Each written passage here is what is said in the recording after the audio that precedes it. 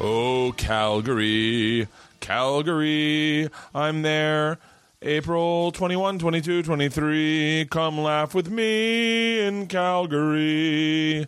And then I'm in Philadelphia for Cinco de Mayo. I dated a girl named Michelle Tamayo. She has a sister named Marlene Tamayo. You say Cinco de Mayo. I say Cinco de Mayo. Hey, guys, it's a new podcast. What? Thank you. It's a new podcast. It's a great podcast. Those are my dates. Calgary this weekend, the 21st through 23rd of April. Philadelphia, Cinco de Mayo. Brea Improv, 13, 14, 15 of May. DC Improv, 19 through 21. Helium St. Louis, 26 through 28. Blocked. Ooh, and June's a big month. I'm not going to tell you the exact date, but Birth the Conqueror starts airing in June. On your birthday. Schaumburg, 9, 10, 11. Flappers, Orlando, Funny Bone, Columbus, Syracuse. I'm adding some new dates to fill up the rest of the fall. And that is my schedule. Today's podcast. I think, hey, babe, do we have an advertisement this month? Yeah. We have an advertisement this month. Squarespace? Hold on one second. My wife will be in here 2 seconds. You don't play. Oh, here's my lovely wife, Leanne Kreischer. Leanne's having a bit of a day, and you can vent if you'd like. They don't mind hearing it. Fuck, is this a mess? Everything in this house is a mess. Exactly like that. It's just knotted wires and cords everywhere and bad printer cartridges and stuff, and I'm having a bad day. But if you're trying to build a website... Which, if you were building a website today, you'd be getting your ass handed to you, correct? I would be, yeah. But if I were, then I should probably choose to use squarespace.com because it's super user-friendly, really, really user-friendly to build your own website. And this episode is brought to you by Squarespace. You can start building your website today at squarespace.com. And if you enter the offer code BERTCAST, BERTCAST, at checkout, you get 10% off your first purchase. If Squarespace could only change a printer cartridge, I'd be so happy. Hey, how about this, guys? Go to Squarespace and just build some real great Leanne-friendly websites and then send them to us so that Leanne's got a website for, Georgia, I'm sweating my ass off and you're making me hotter, okay? Fucking hot as shit right now. No, you can't play the piano. Mom and I are working.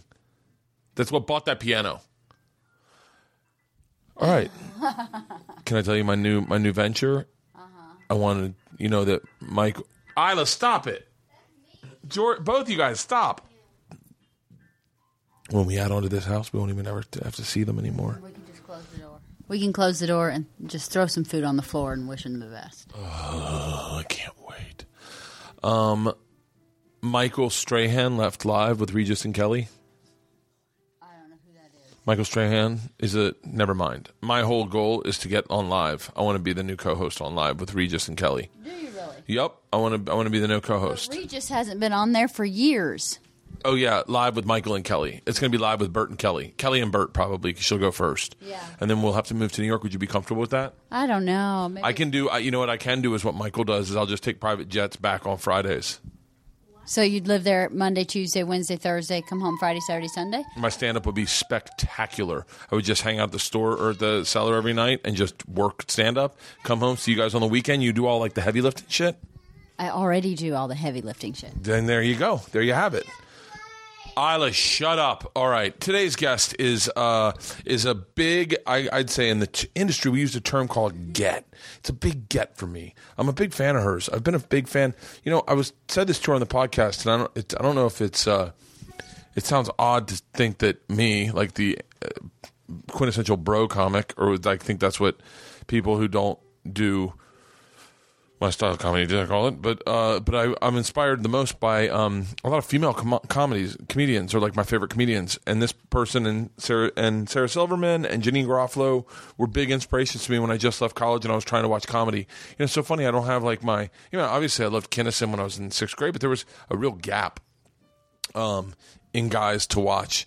I just didn't have that guy, and I saw her. I saw Janine Garofalo, and I saw Sarah Silverman. I saw Sarah live, but I was I think these guys, and I'll tell her on this podcast, you'll hear that in a second, just really inspired me to kind of do a different style of stand-up. And I would venture to say that I'm not technically a bro comic, that I'm a storyteller, kind of stream of consciousness. And we write very similarly, me and her. And I was really excited to talk to her. And I sat down in her house, which is absolutely gorgeous, Leanne. Gorgeous house. You would love it. She's got a new album. Her name's Margaret Cho. I should say that right now so you know who we're talking about. But you've already downloaded this. You know who it is. She's got a new album called American Myth. She's on her website. It says pay what you want. Go to her website. It's at margaretcho.com. Margaret is MargaretCho. She's got a new video out called the Anna Nicole song. It's out right now, and you can see it. I watched it just 5 minutes ago. It's fantastic. It's really great. She's got a great story about Anna Nicole. We end up talking about a lot of great stuff, about comedy, sexual assault, racism. What, Georgia, the podcast is not meant for you, baby girl. Maybe when you're in college, you listen to this and go, God damn, my dad hung out with some cool chicks. So enjoy the podcast. It's a fantastic podcast. Ladies and gentlemen, Margaret Cho. This is Overcast. Although it's long. It's a long eyelash. I always hate saying this to anyone of Asian descent, but it's in Asian culture, they never pluck long hairs. Mm-hmm. So I had a woman at a general meeting one time, saw the eyelash, she was Asian, and she was like, oh my God, don't mess with that. That's good luck. Yeah. And she ended up buying the show. So I was good. I was like, oh, okay. So I get them every time I'm about to start making money. Oh. Yeah, let me make sure we are. Yep. All right, great. I'm here with Margaret Cho. I never do that in my podcast, but thank you so much for doing this. Thank you. It is good luck. Any sort of long hair. You know what else? Because it's like longevity. Yeah. And an unbroken line. Also, in Korean culture, anytime you dream of a lot of feces, it means that you're going to make a huge amount of money. I'm an aggressive dreamer. Like I lucid dream. Mm-hmm. So like my dreams are insane. So as soon as you say that you planted the seed, I'll be dreaming of eating my own shit. Well, it has something to do, I think, with Koreans. The word dong, which is for shit, is similar to ton, which is for money. Yeah. So it's something to do with the language, but also it's sort of a folklore thing. But I also think it's real because it happens. Like there's a weird. You know, can I tell you the thing I'm overwhelmed with right now is how small you are. I mean, teeny. I don't know if it's from watching you in like theaters or like seeing your all of your ads for anything you've ever done is so large. The notorious CHO and like that. I thought you'd be 10 feet tall. I'm being dead serious. I was like, I'm going to get there and we'll be eye to eye. Yes. And you are like petite. I'm very petite. Shit. Like. Gonna make a lot of money with this little frame. Yes. So we talked at the very beginning about straddling generations, and one of the things that impresses me the most about your career is that I feel like society opened up just enough, or maybe you forced your way into society just enough that you started in a business that was horrifically sexist, racist, homophobic, and then in a weird way you kind of help break down that barrier where it's a conversation now, and there are fan bases that are straight up gay, like that. And I'm curious because I was working on some sort of a bit of like saying to an audience, like, acknowledge how good of a person I have become. Because I grew up in a shitty world in the South. Like you never get a pat in the back, like, hey man, hey, thanks for not saying any hateful words in the past 5 years. But like, what's that like for you to see that change in audiences? I don't know. I'm not sure if it was me or I feel like, it's sort of a collective shift in the way that people change and society changes. And, my inspiration early on was Harvey Milk because I was around a lot of young gay people who were very into him politically. And then so it was like a shift of like growing up and doing comedy at a lot of AIDS benefits and doing a lot of like political activism. And then also comedy. That was sort of my training ground. So maybe that has to do with the world has shifted. And I think the South is very nice. I lived in Atlanta for 7 years. And I know that. Not just Atlanta, Peachtree City. Peachtree City, yeah. So, there is a kindness and there's a sort of a general acceptance of gay culture, even though there's Atlanta's got a very big gay scene. Yes. And I think that was probably the San Francisco of the South. It is. It is. Little 5 points and whatnot. Yes. I always say this, I look like a homophobe, but I'm very open-minded. No, completely. I think you look like a bear. I got an offer to do a bear. I have a show on Travel Channel called Birds Conquer. And of course. This bear publication reached out and they were like, hey, we're big fan. Me and my partner are big fans. We're a small publication. We're in San Francisco. We'd love for you to do a spread. And you know how like Barack was on the cover of Out? Yeah. And you're like, oh, that's great. And as an entertainer, you're like, it's good press. Something I believe in. Okay. Mm-hmm. People will see me as another side of me. Yeah. And I was like, okay, I'm in. They're like, well, we don't have a lot of money, and so you got to fly yourself up. And it fell apart. Mm-hmm. But I ended up telling Travel Channel about it, and I go, I was like, yeah, I almost did this bear publication, and I was going to like surprise you guys with it, and their face went white, and they're like, for the record, you cannot do porn. And let alone gay porn. You definitely can't do porn. And I was like, oh, I didn't even thought of that. Well, they really love a very masculine sort of iconic sort of figure. And then the other guy that they really like from the genre of TV that you guys do is Mike Rowe. They're obsessed with him. So funny. They get very into these hyper masculine archetypal characters, but then you guys both have like this friendly side too. Yeah. So it's like perfect for bears. Yeah, but they need to put a ball gag in Mike Rowe's mouth because he is extremely politicized. I like what he writes. I like that he writes, but whatever. He's very libertarian. Is he? I think he's more. Is he more conservative or libertarian? I think he's conservative. I think he's he sort of strikes me as he's like not a social conservative though. He's like a fiscal conservative, but he's very much there for like the working man. It's like a working there for class. the working man. Yeah. I don't know. I feel like this is going to sound shitty. I'm a big fan of Mike Rose. I think he's an amazing host, but I feel like he's put branding in front of sometimes. Sometimes you see guys that are like, I'm so blue collar, and you're like, enough. You're not anymore. You're pretty wealthy. Talk about what it's like first class. Yeah. But what was when you started? You were you were television development friendly. Oh, just because I was so different, and that was a time of the era of people buying stand-up comedy to do sitcoms. So that's like Roseanne, Seinfeld, Tim Allen. These shows were very big, and so when I started being comedian like much earlier than that. But my big sort of move as a television performer began with that sort of rift of people really going to buy stand-up in order to make sitcoms. So that's where I was very marketable because I was so different. It was another arena for people to go in sort of a family sitcom direction. But were you biting your tongue with your politics? At that time, no. My comedy was still the same. I think that my comedy just became a little bit better over the years, but I always sort of had the same message. I mean, I was never supposed to be there, and so I think that was my... You were never supposed to be in that network development. Well, never supposed to be in comedy. Like my face and appearance was so different from anybody else in comedy then. Yeah. And so that's always like, I feel like in comedy, we're always trying to answer one existential question. Like what Seinfeld is a good example. Seinfeld is, do you see this? What? Yeah. Like, am I the only one saying this? Yeah. And then mine is, I know I don't belong here. So all the reasons that are around that become comedy. I find it funny.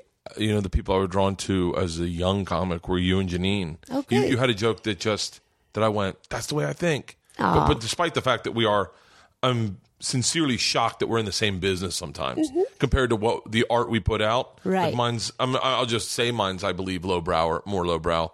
But mine's more fun. I party. Yours is definitely has a message and has thought behind it. But you referred to your mound of pubis. Oh. And I was like, I was sitting on my parents' couch. I think I was just out of college, and I was like, holy shit, that's the words I've been wanting to use to refer to mine. I love it. Yeah, and so, but I feel like the uphill battle you had to have with I don't know, and I maybe I'm obsessed with this. Maybe I see your growth as a comic. So I feel like sometimes a lot of comics do the same thing they do every special after every special after every special. Yeah, and I feel like yours. You're the one example of someone who's grown. Every time they do an hour, it's not the same type of thing even, almost. Well, that's good. Thank you. And you have good taste. That's good. I learned a lot from Janine. Janine is really, That's me. I think that's, okay. I'll be right back. Sure. Oh, sure. Oh, I'm sorry. I'll be right back. I'm sorry. Oh, of course. Do you mind if I talk while you walk? Yeah, go ahead. Okay, so I will say this house is absolutely badass. This, the art is fantastic. There's pictures of Margaret when she was a child. There's a picture of Robin. There's like an old Southern God Bless Our Home picture, which I'm sure she got in her time in Atlanta. There's a samurai sword. This is like, and it's like, this is I think maybe a mansion. I think it's got a huge backyard with a hot tub. Her publicist just showed. Shh. Okay. And while I'm here by myself, I might as well let you know this episode is brought to you by Squarespace. The simplest way for anyone to create a beautiful landing page, website, or online store, the easy-to-use tools and templates, Squarespace helps you capture every detail in a way that drives you because it's worth the effort. It's worth the sharing with the world. Go to squarespace.com, enter the offer code BERTCAST at checkout, and get 10% off your first purchase. Here comes Margaret. I feel like I should get a publicist. But why? What am I going to fucking publicize? A house like this is where you end up this is the house that you want to live in LA. You know? Oh, yes. You know? Is this your publicist? Yes. Hi, how you doing? Good. That's okay. No, don't worry about it. I'm sorry.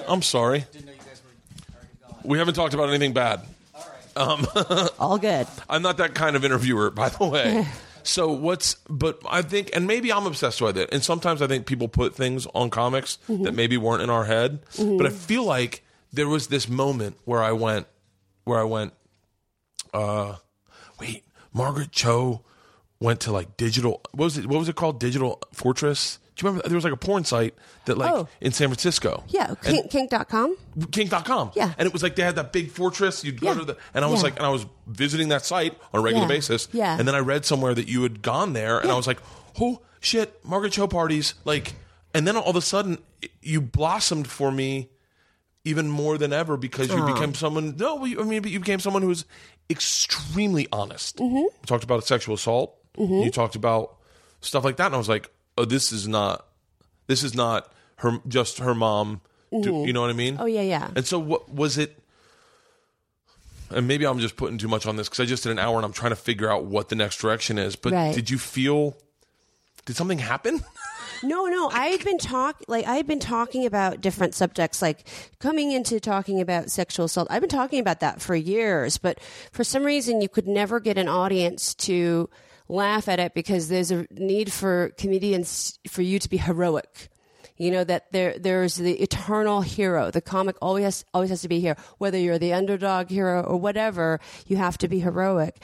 And when you talk about rape and sexual molestation, suddenly it's too much that you can't be hero necessarily in that situation. And so it upsets audiences or it triggers something. But now I think there's so much conversation around all that stuff. I mean, we're living in a time like every other day there's some kind of issue, whether it's Dennis Hastert or Cosby or Dennis Hastert. He was the former Speaker of the House and he was molesting boys, and he had allocated funds illegally to pay off these now grown men for many years. And so this is a terrible outrage, and this is the Speaker of the House. You know, this is very sort of a big topic. I feel like after Sandusky and all of that stuff that happened, that in a sense, the world shifted and said we need to talk about this more because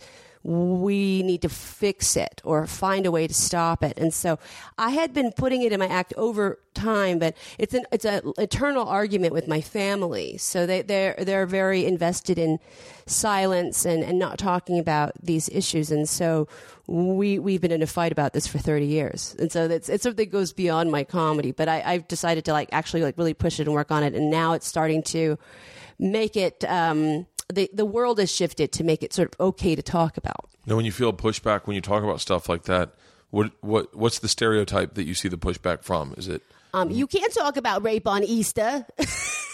Whoa, that's a very specific pushback. You can't talk about rape on Easter. Wait, that's my favorite. Wait, where the fuck did you hear that? I was at a comedy club, and they were really mad that it was like, not going well. And then sometimes when it doesn't go well, I really like to, I know you don't like me. Well, I'm going to make you hate me because there's just it's like I have to have an extreme reaction. Yeah, no.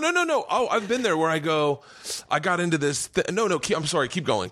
No, but I know that feeling. Yeah. But this woman stood up and screamed, "You can't talk about rape on Easter," which is my favorite. Was that this Easter?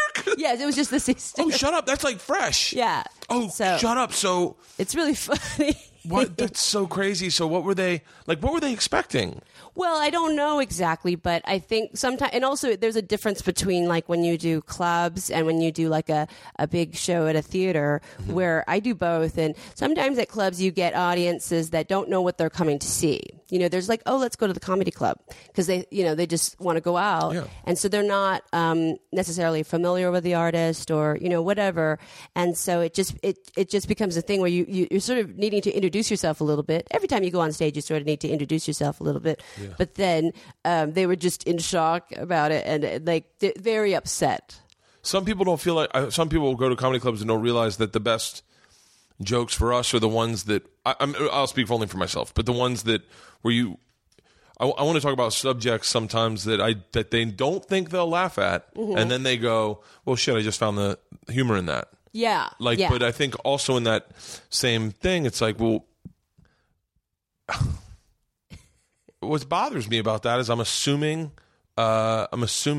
they would have loved a well-crafted rape joke from a man. Right. No, are there any well-crafted? There's a bunch. Really?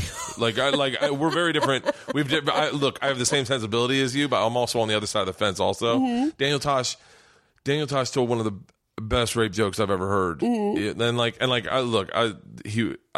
I don't even want to do it because it would never do it justice. Right. Because then people would take it out of context. Yeah. And it wasn't the rape thing that he got into, but Sarah did a bunch. Oh, Sarah's great. Yeah, Sarah's amazing. And I would venture to say that I, as an audience member, when you brought up rape, I'd almost be like, I can't wait to hear her viewpoint. Yeah. So I don't find, I don't get offended at all. I'm just not, that's not my personality. But I would be blown away that someone would not hear that out of your mouth and go, I can't wait to hear this perspective, as opposed to Tosh, who I love to death, or that would get a standing ovation. You know what I mean? Yeah. It's weird though. You go into these things, when you go into any sort of arena where people have very firmly held beliefs okay, we have to have silence and shame around rape. And then you can't talk about rape on Easter, makes me just go, well, Jesus is a rape baby. God didn't ask consent. There was no consent in that argument. And Easter. Did you say this on stage? Yes. Oh, I fucking love people you. Very upset. Even more upset. You were. More upset.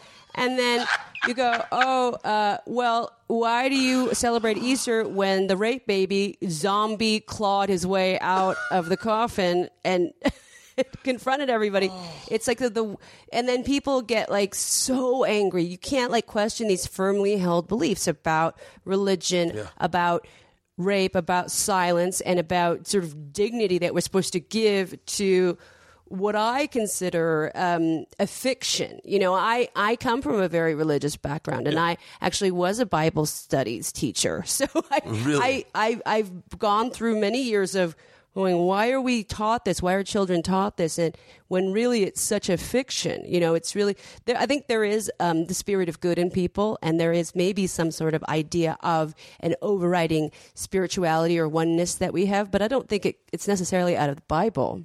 Yeah. You feel like, I feel like your house is a shrine to spirituality in a weird way. Yeah. Where do you sit? I have a lot of different spiritual beliefs. There was a time where I was really interested in Santeria because it's a beautiful religion, because it's basically an Yoruban religion, an African religion, brought over and disguised as Christianity in order to fool the slave owners. You know, so it's a way to keep your traditional beliefs but use Catholic iconography so that your slave masters will assume that you've converted. And I think that's a really beautiful thing. And then my family is very Buddhist and ancestor worshiping, but also very Christian too. So they have their own sort of form of whatever that is, that form of pretend conversion. Yeah. So there's a lot of different things that I do, where they're from all of the different traditions. Is your mom open-minded? Yes, in a way. I mean, she's definitely like, I see the ghost, because my family, like, they're really Christian. But in 1978, my grandparents had to have their 50th wedding anniversary in San Francisco, and we had couldn't find a venue. And then my mom was watching TV, and the Jonestown tragedy had just happened. Where 900 something people died in Jonestown. But that meant that the People's Temple in San Francisco was vacant. So she was like, I have an idea. So then we rented out the People's Temple, and it was a really bad party, but because my mom kept seeing ghosts that were pissed that we had come into this place where they had been very betrayed and then taken to Guyana, and they had all come back to the site. She said they were all there. They were really angry at her for having a party, serving food that they couldn't eat, and really all this stuff. Yeah, but it was a very intense thing because she was so identified as a Christian, but she still saw sort of ghostly things. She still believed in ancestor worship, which I do now to my own icons. I go to the Buddhist temple and I burn things for Joan Rivers. I went to Hong Kong and I bought her a little a Yorkie dog, a paper dog, and some paper jewelry and some pastries, and I burned them in the altar to her, and they burned up really quickly, so it made me think, she wanted it. So it's nice. Was she one of your heroes early in comedy? Yes. Okay. Yeah. Really? The main. Well, when I saw her, I realized, I saw her on TV when I was really young, and I realized, Ann Carson, and she hosted SNL.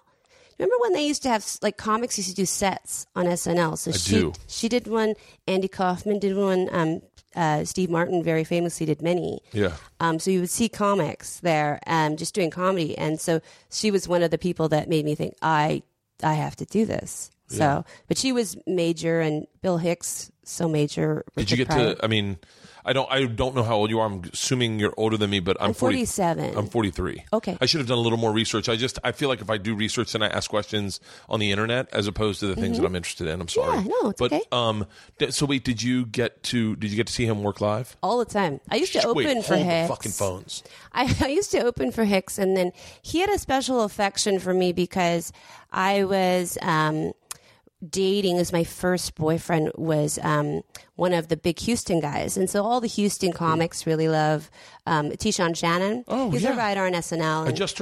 I just heard Janine talk about Tishon. Oh yes, yes. And I knew Tishon. Did he have a brother? Yeah, Charlie, who died. Yeah, Charlie, who passed away. Okay. Yeah.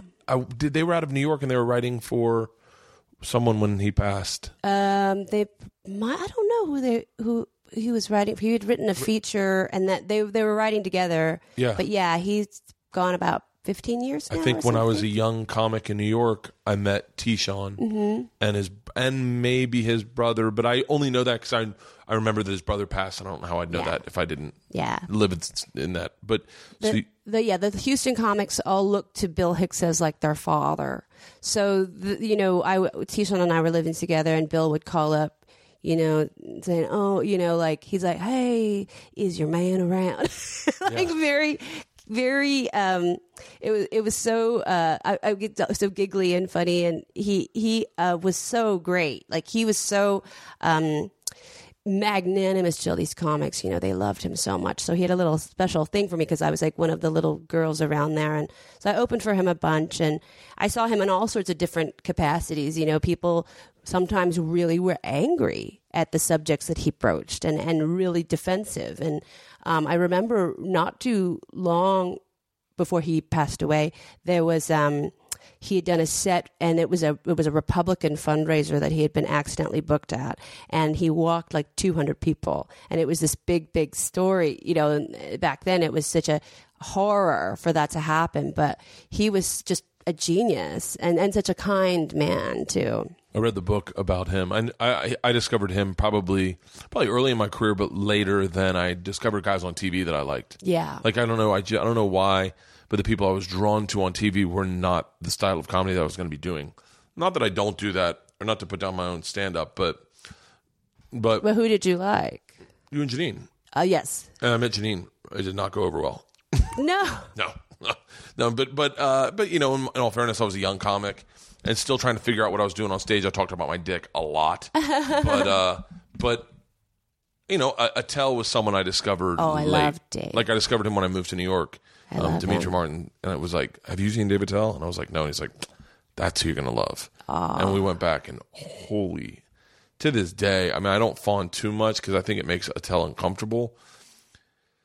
Oh, he blew me. Like, he was the guy that, like, I sat in the back in the cellar and I was like, I mean, I almost want to say I figured out how to write jokes listening to him. Yeah. I changed my style, obviously, so I don't do that. But, like, I mean, one of my big jokes that I had at the time was, you know what cops hate? When you touch their faces. Like, it was just Patrice. I was a big fan of Patrice. I love Patrice. Oh, really? Yeah. See, I would assume you and Patrice would have butt heads. No, I loved him. Or he would be horrible to you. No. He's actually in Bonnie's documentary. You know, Bonnie McFarlane has a documentary. I think it's called "Why Aren't Women Funny?" Yeah, it's great. Or "Women Aren't Funny." It's great. And Patrice says, "Margaret Cho's a funny bitch," and I was like, "Oh, I love him." It was weird getting a stamp of approval from him in a weird way because she was so critically honest about people. Yeah, that if you said you were honest, if you said you were funny, you meant you were funny. Yeah, it made me feel really good. But I was always a real big fan of his stand-up comedy. I liked it because it came from a different place. Mm-hmm. Like, you didn't expect it. Yeah, it's one of the things I love about your stand-up is that,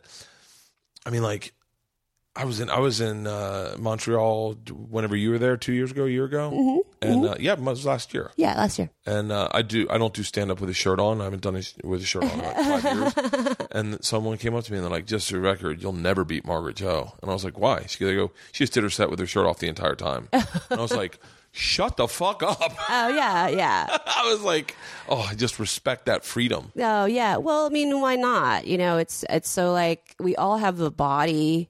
And it's funny to just sort of play with that and play with people's, like, uncomfortability about that. You know, Tig does that too. Well, yeah, but she doesn't have breasts anymore, yes, right? So that's just a little more impressive to show off this thing that people are just really don't expect. So that's really beautiful. Well, I'm really hoping we'll do a topless comedy tour, me, you, and Tig. That's good.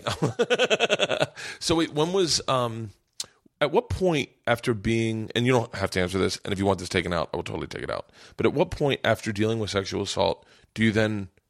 It sounds silly, but as someone I have no experience with it, almost reclaim your sexuality in such a strong way? Well, you try to do, you know, you figure it out. It takes a while, though. Like, you go through lots of phases, and I think for me, healing has taken a long time because I just, then, you know, like, when you're young, then you get into weird situations when you don't claim yourself back from abuse. You continue to get abused. And then, you know, I grew up in this era where we didn't have words for date rape. We didn't know what that was, and so we didn't codify it, and so we didn't know it was happening when it was happening. Mm-hmm. And so I experienced a lot of that. You know, I think there was this expectation in the 80s, like, if with 80s, early 90s, whatever, that if you went out with somebody, you had to do it. Like, there was this thing where you had to sort of complete the action or the arc of the date. And I sort of did that for a long time, feeling really bad about the consequences. And then you realize, oh, okay, I've got to reclaim this now. And so I went through all this sort of different kinds of therapy and different kinds of learning more about sexuality. And that, I think that helped. Yeah. When did you realize you were bisexual? I actually thought I was gay initially, and then I started to realize also that it was more than that. Like I was very much thinking, okay, now I figured it out. I'm a lesbian. That's why I feel different. But then it's sort of like, oh, but I still like guys, so I don't know where. Then it becomes very expansive, and I didn't have any sort of people to look to about bisexuality. There was no sort of evidence of any bisexual comics or anything like that I could sort of go, oh, I could like sort of form my life after that. I didn't really know. Yeah, bisexuality is such an interesting thing. So I think everyone will believe, oh, that's totally, women are bisexual, but no man believes that men are bisexual whatsoever. Yes, but they are. They are. I'm sure they are. I just, I feel like I've always felt like you're either born one thing or the other. I think there's variances of that. I know that, but I never really, maybe that's just part of culture, is that no one ever has felt comfortable enough to sit on any of my friends to be like, hey, Bert, just so you know, I definitely have kissed dudes. Yeah. Like maybe that's part of it. Yeah. But there's the secrecy and this need to sort of have allegiance to one arena. Like you have to be this. It's sort of the completion of your identity. You don't want to have to keep working on it, which bisexuality, I think, maybe sort of refers to this idea that there's so much more that we need to know. But now as I get older, I'm going to another direction and realizing I might be asexual. You and my wife. Yeah, like you get to a thing where like, oh, I thought it was both. Maybe it's nothing. So that's an acceptable identity and a newer one. Like that's part of like we're thinking about LGBT and then expanding it to Q and A is or intersect. Q, A, I. These different aspects to what we originally thought, and now there's more. So maybe we're asexual. I really don't even know what QAI is. Questioning. Asexual, intersex. What's intersex? Intersex is when you are, I think it's when you're born with both, or it's feeling gender fluid. So you sort of define within your own spectrum. So it's, I think that's the way, but it's also a way of being born to where you feel in the middle, or you feel both, or it's people are defined in their own ways. Okay. Do you get excited when you hear about new terms or new steps out into the frontier of acceptance? Yeah, because it's really young people deciding for themselves, like, okay, well, this doesn't fit me. I'm going to create another identity. And I think that's really positive. It means we're growing as a society for allowing people to define themselves. But where we grow, we also shrink too. Like there's the HP2 stuff in North Carolina. And you know what I just saw? I don't know anything about that, but I just saw that someone decided not to do a show there because of whatever's going on. Yeah, huge. Bruce Springsteen, Pearl Jam. Transgenders not being able to use whatever restroom they'd like to use. Yeah, that they identify with, and that now there's this idea that somehow transgendered people are a danger to society, but really they're not. I mean, it's just a made up thing that is driving homophobia, driving hatred. And unfortunately the victims are the transgendered community, which is so terrible. And they're not a group that society needs to protect themselves from. They need to be protected by society. So this is a real outrage happening. That's why all these people are canceling their shows in North Carolina and also Mississippi. And it's a big problem. Wow. Now, now adversely, how do you feel like, and I'm sure you must be aware that there are people like Jerry Seinfeld who you open for, correct? Yeah. You open for Jerry, in that go, this political correctness is too much.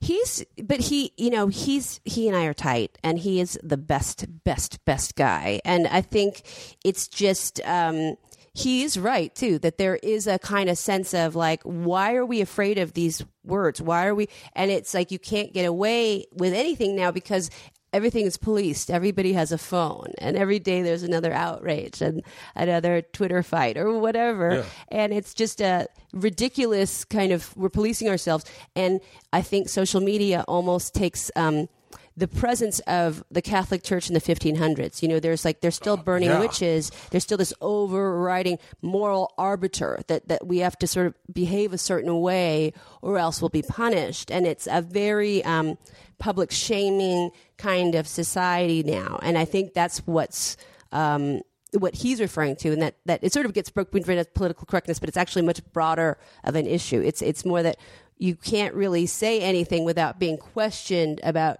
your feelings and your identity. That's why I think comedy is harder. But then it's also not if you are these different things that represent political correctness, which is, I'm a woman of color, I'm queer, and so political progressive. There's all these things that make me sort of the quote unquote expert of political correctness, or safe. Yeah, somehow safe. Yes, like I'm always nervous. I got to a place where I just said, "Well, I'm not going to talk about anything brand new that's coming up, like cisgendered." I heard about, and I was like, you know what? And I feel like this is the worst part about society these days. I must just ignore it and go, I don't even know what it is. Yeah. I don't want that in my brain. Right. God forbid I'm doing radio and I'm drunk and I'm flying around and I throw a joke out that I don't mean. Yeah. So I just shut it down, which is even worse, I think, than asking. Right, it's self-censorship, which you don't want in art. Yeah. But cisgender, you can talk about cisgender. I don't even know what that is really. Well, you're cisgender. Oh, I'm cisgender? Yeah, cisgender means you're born into your gender that you feel deeply held to, that you feel identified as. So cisgender is being from the point of privilege. So you can talk about cisgender. It's like being white. You can talk about being white as much as you can't want. Talk about being white.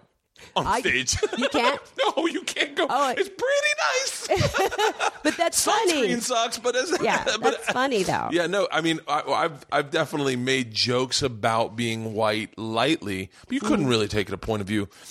I was making a joke about catcalling this weekend, and you take big swings sometimes to see where the audience lands. Yeah. My premise is that America hates its poor people. That's who's catcalling. Yeah, it's poor people with low self-esteem. They're throwing Hail Mary pussy passes, and they're catcalling, and it's working clearly. Clearly, it works because there are other poor women who are with low self-esteem who are accepting these catcalls, or they wouldn't be catcalling. Right.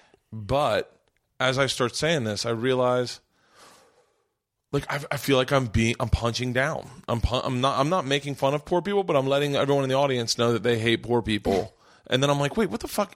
And then I say, and this is the sad part of where I think where our comedy ends up having to, where you get to go through the door and I have to stop. Is I don't have a dog in the fight, and then I lose it. Why do I care?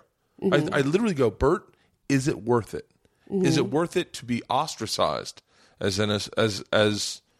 as someone who is then a predator, because I agree with whatever I say can be taken out of context. So I end up stopping at the door. Right. That's unfortunate because you should be able to have the freedom to explore these things as an artist. You have good intentions, right. So those intentions shouldn't be discounted. But yeah, there is a kind of a social paranoia that we will say something that will be taken out of context and then all over the internet, and then you have to sort of defend yourself or apologize or whatever that is.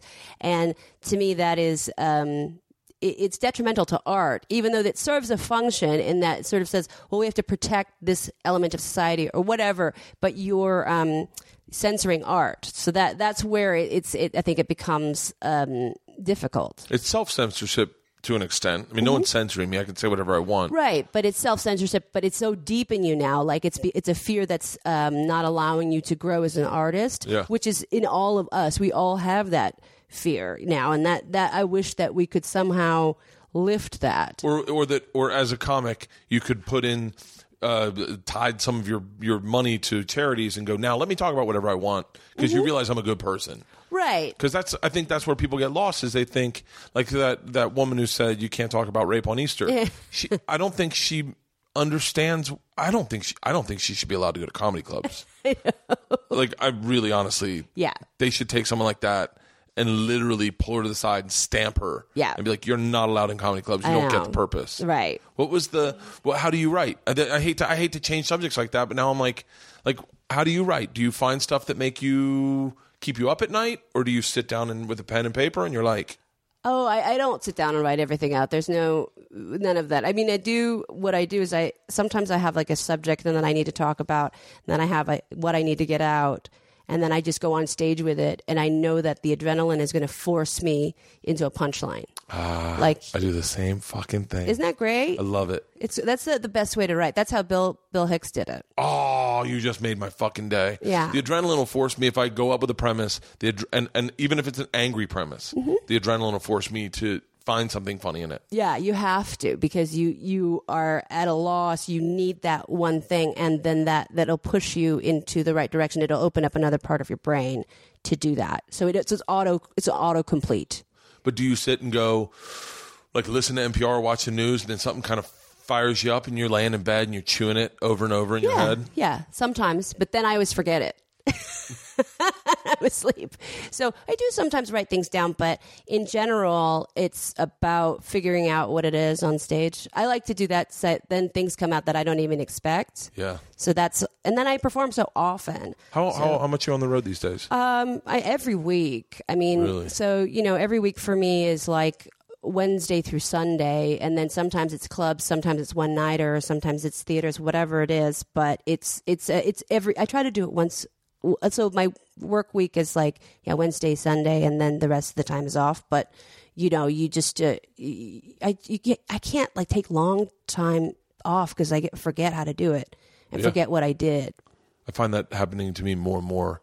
I used to be able to take a month off and come back and be right there. Yeah. Now I take a week off and I'm like, what was I talking about last 2 weeks ago? Yeah, it's confusing. And then you have to do your TV show too. So it's like you have a different mindset, towards each. And then so I think it's easier to come back into doing TV because you have a lot of people helping. But then with stand up, it's like, I'm the only one. Rogan, by the way, said hi. I love him. He loves you.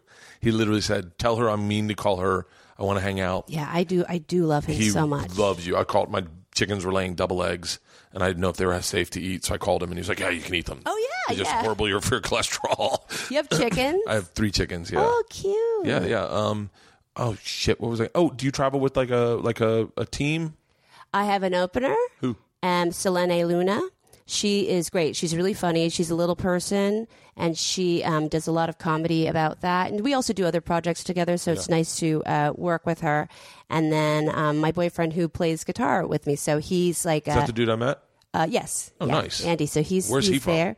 He's from San Francisco. No, not growing up. So, no. But we grew up parallel to each other, but he's sort of more in the rock and roll scene, and then I was in comedy, so we never actually met there. But we met through Linda Perry, actually, who's the amazing singer of Four Non Blondes, and she's a great singer-songwriter. Does a lot of music, like for Pink and Christina Aguilera and all these different people. But she's a good friend of ours. Have you heard of what's her name? I just discovered her, Australian Barnett. Oh, yes, she's wonderful. Courtney Barnett. Yeah, she's wonderful. Listened to her on the whole flight in. I know that I heard you on Strombo. Is that his name? I love Strombo. Yeah, and I was like, you named a few bands that I listened to, and I was like, oh, shit. Yeah. Like, I love what you've done a bunch of music, too. Yes. As well. Yes. And you have a beautiful singing voice. Oh, thank you. Thank you.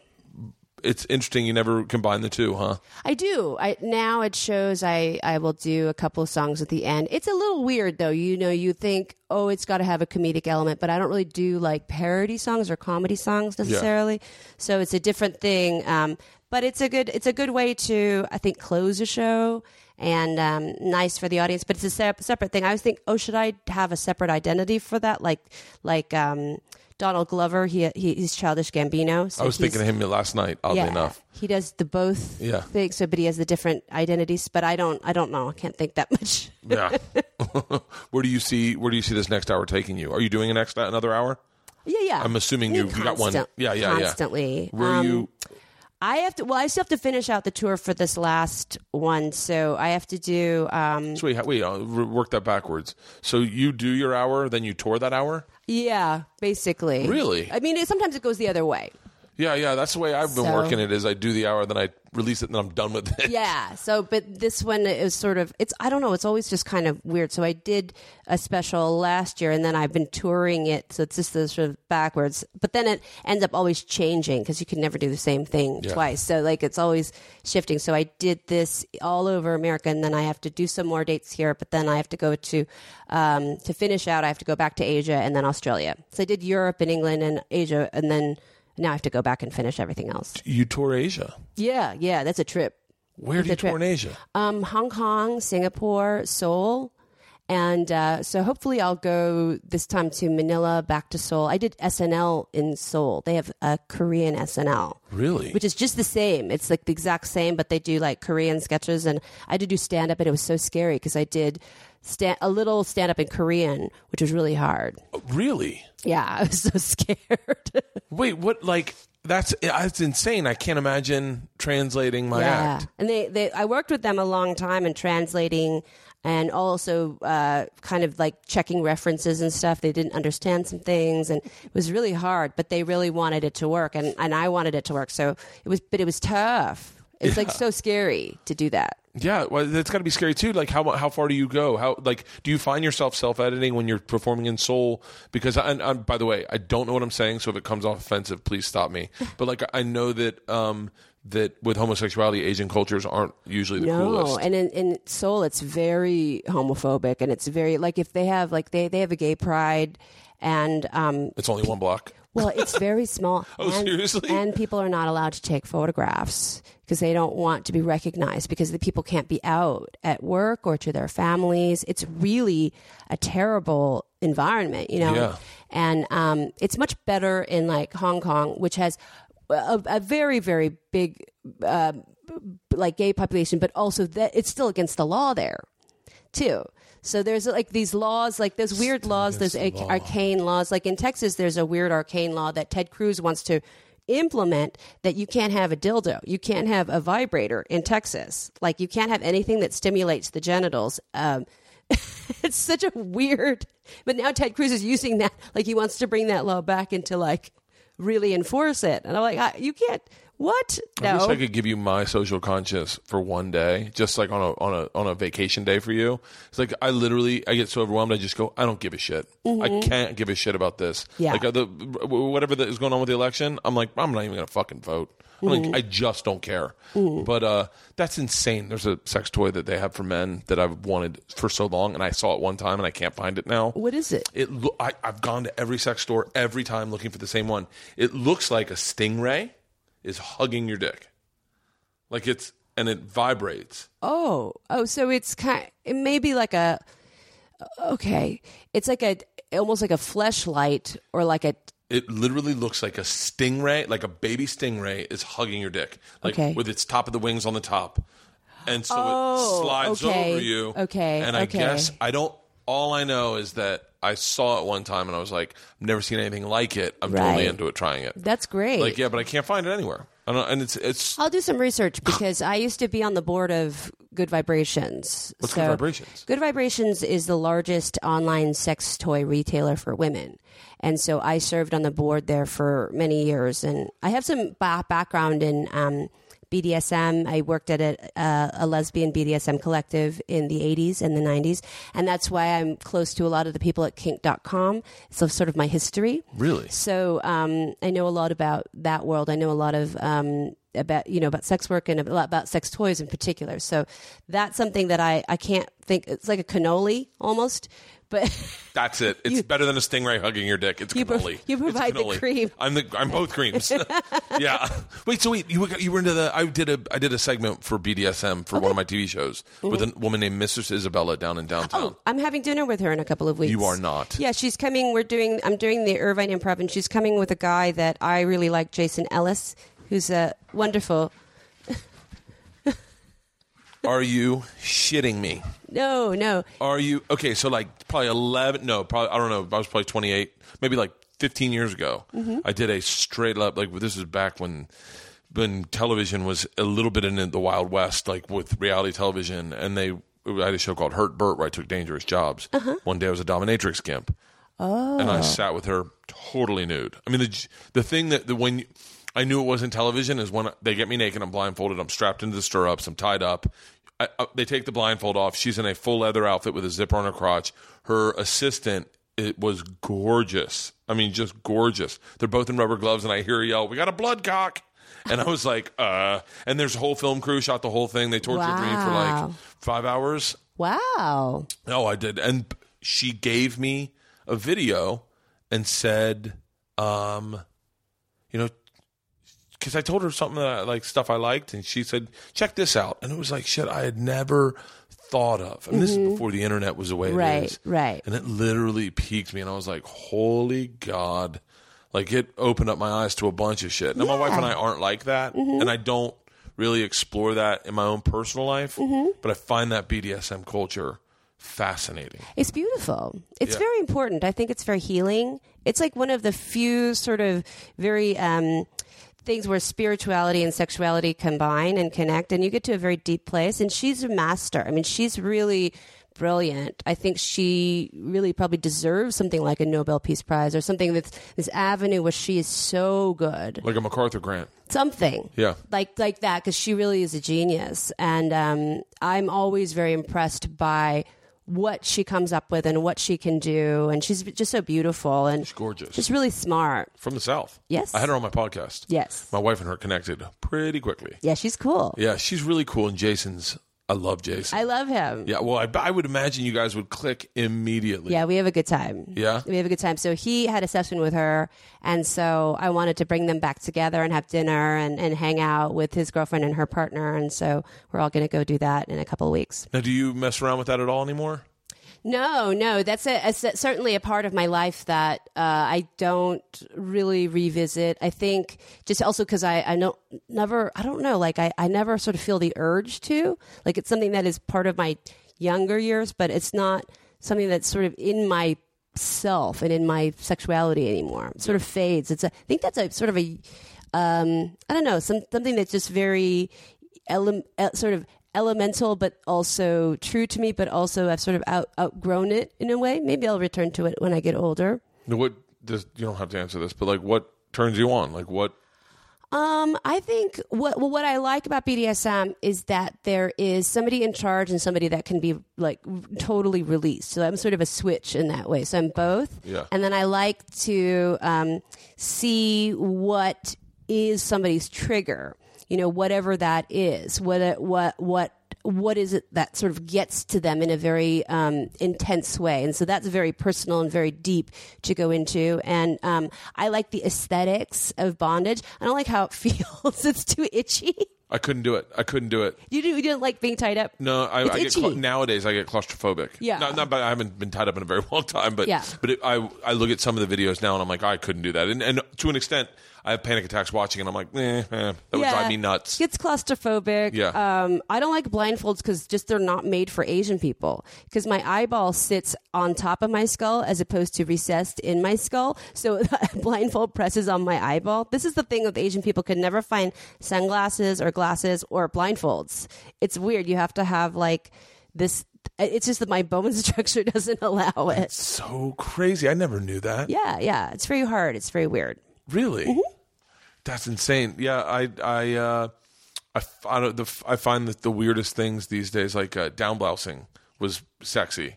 What's down blouse? Oh, down blousing. It's like I just feel like I broke my governor from being on the road so long, and then down blousing it's the weirdest videos. It's not even like it's just like I guess a porn star or a hired actress just cleaning the house in like a loose fitting shirt.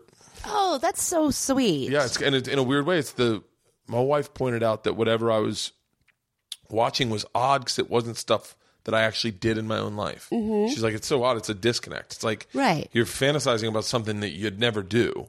Right. But when you do it, I'm very submissive in anything I do. I'm submissive through and through. Mm-hmm. But And then I was like looking for something real. I found quicksand porn, and I was like, "That's odd." It's a land of the law.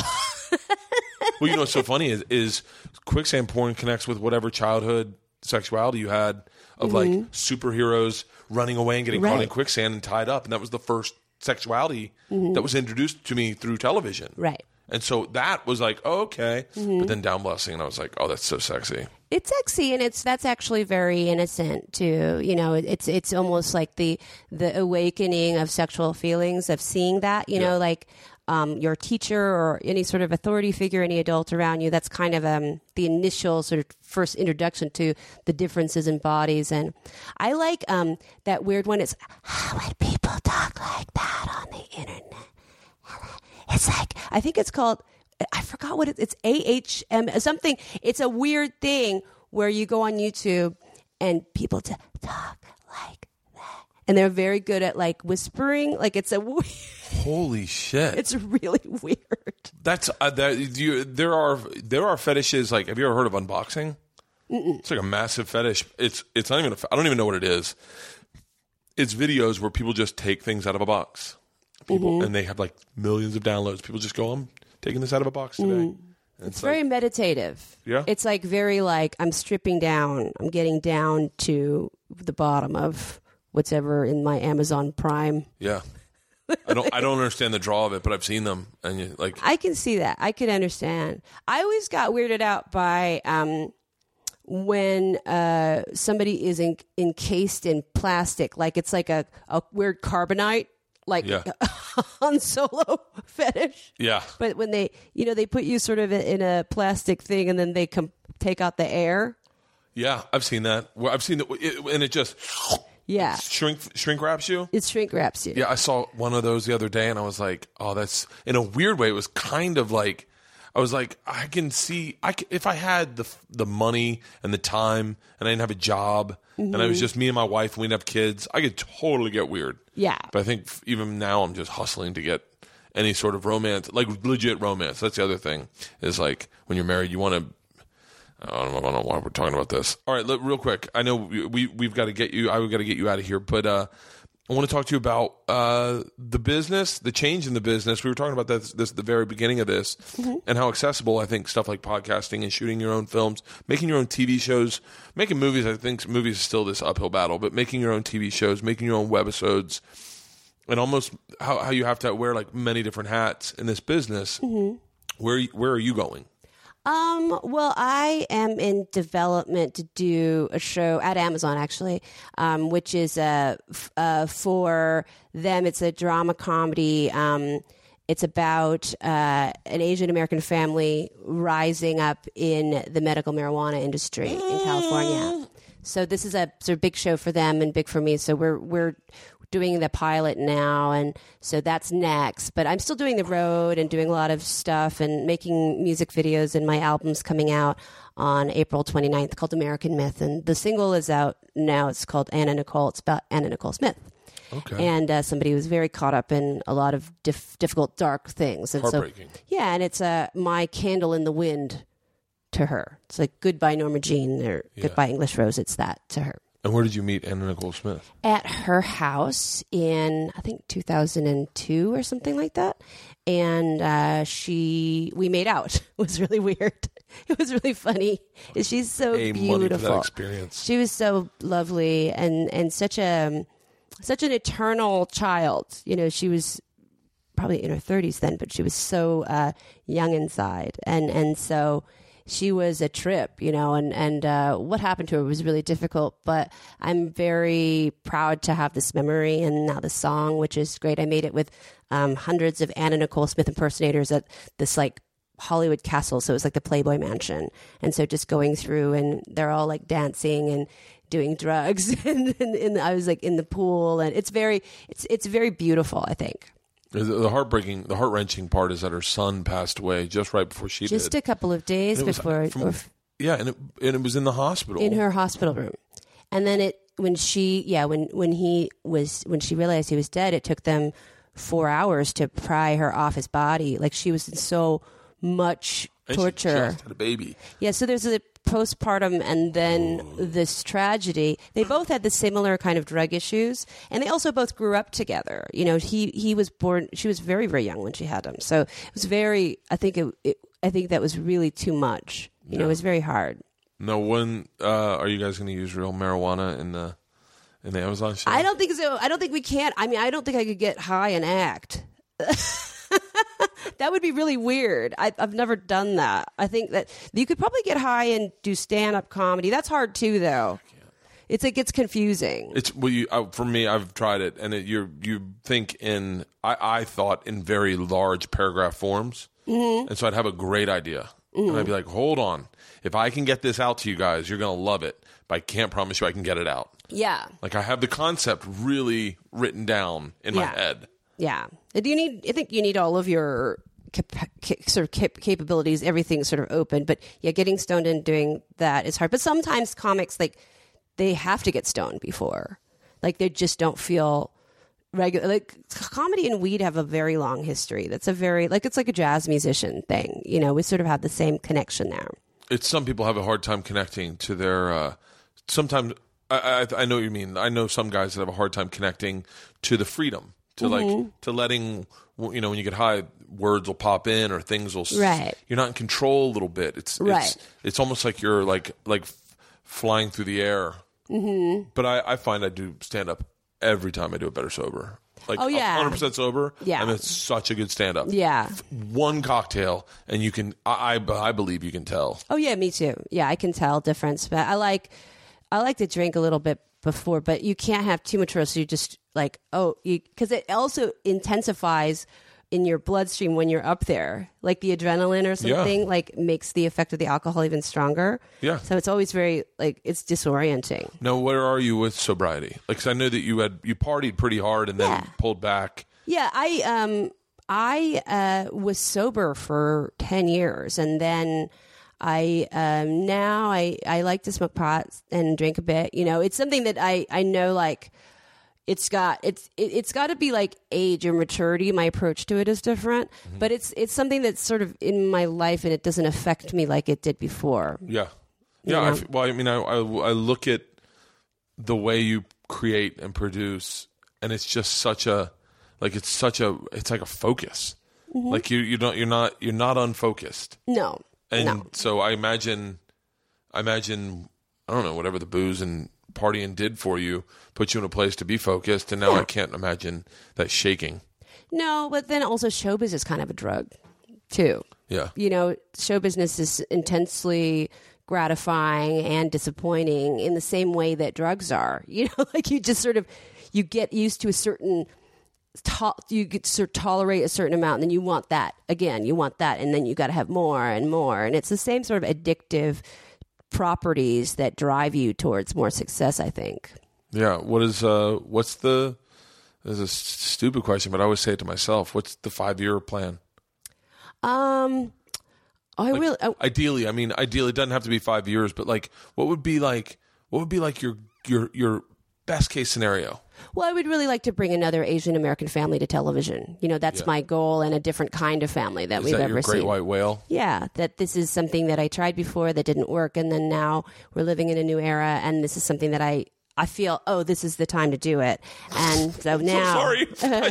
I spit all over you. It's okay. All I could hear is you going, like, I could hear you saying, like, I think I'm ready now, like, and then repeating all the things that they didn't like about you, like, I've lost weight, my face is less round, like, I don't look as Asian. Like, I know, I'm like so different now. No, I mean, it's it's definitely all of these things, but not necessarily like physically, but I'm like, now I'm old enough to appreciate it. Now I'm old enough to sort of know what to do and to be more in command of something like that. Well, I think how old were you when you did that sitcom? 22, 23. Holy shit. It was super young. 22, and I imagine you were just putty, and they were just... I was just doing whatever anybody told me to do because I was so scared. Yeah. You know, and now I'm really not afraid, which is good, but I was really terrified. Have you had closure with Gail Berman? No, I want it because I really do love her. Yeah. And it's unfortunate because the way that I sort of approached it and talking about it, unfortunately, makes it hard for her because it's like she was in the process of, doing this. She was there and had to sort of talk to me about certain things, but it wasn't her fault. She was just the messenger. She was, I did a sitcom. And the concept of Asian came up with someone, and someone said something really off color, and I was caught off guard. Mm-hmm. And I was like, hey, just give me a heads up. I wouldn't say that to this person. because that person would be really upset by it. And they're like, no, it's not what I think. I'm just telling you what the truth is. And I was like, oh, that's even worse. But like, yeah, I think I know that I'd talked to Titus about Gail Berman. Oh, so I love Titus. I really love Titus. I really love Titus. He's a great guy. He's such a good guy. He is. And he's a brilliant guy. Yeah, I love him. And the way he writes is pretty fascinating. He talked to me about story. So I tell more stories on stage. I don't write very many jokes. And he really kind of broke down the way he works a story, and I have been applying that exercise to my writing now, and it's helped immensely. Yeah, that's wonderful. What would be the like? Would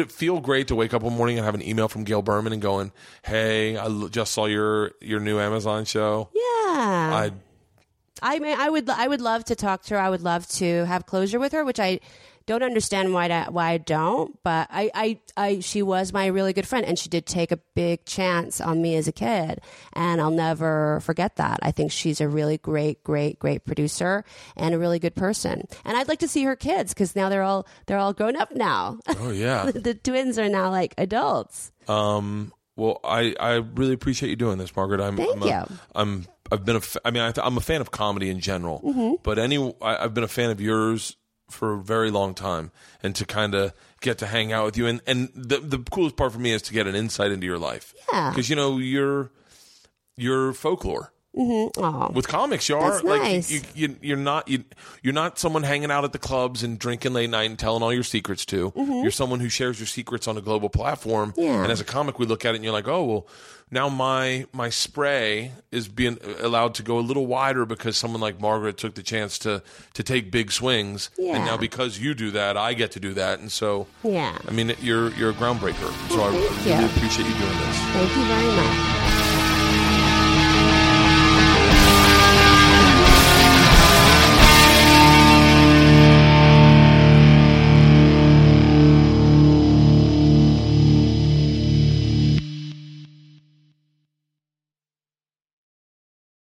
This episode was brought to you by The Machine.